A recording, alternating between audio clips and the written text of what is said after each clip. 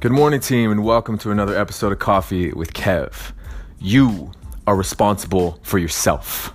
You are responsible for the life that you are leading. You are responsible for all of the things that haven't come your way. Whether the world is conspiring against you, you feel, or it's propping you up in such a way that's helping you to live the life that you want to lead, it is your fault. Period. End of story.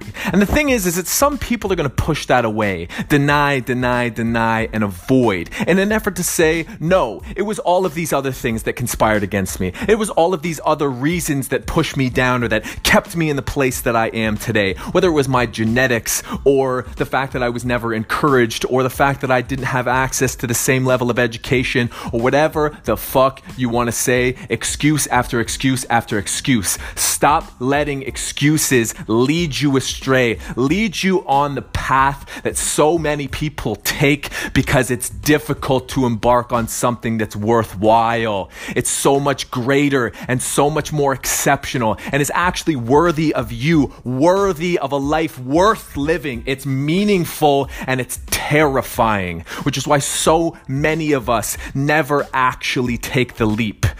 Because you are responsible for taking that leap.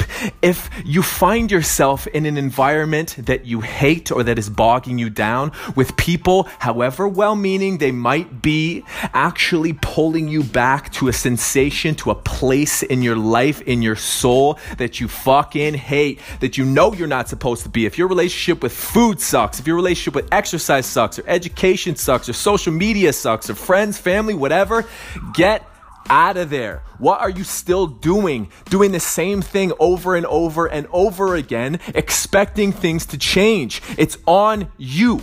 There's tremendous power in that, in recognizing that regardless of whether or not I fall on my face or I get up and I go and do what was necessary for me to live the life that I ultimately want to lead, it's my fault and that I'm trying. But the greatest part about it is that you being responsible for yourself means that you are responsible for your community as well. And that has to be the most powerful aspect of all. If I am responsible for my community, my family, my friends, my colleagues, and everyone else in between, then it behooves me to be the best possible version of myself, mind, body, and soul, so that I can continuously prop those people up and be happy and excel and forthright and honest and caring and kind and loving to the extent that is actually worthy of the love that I say I'm giving to them.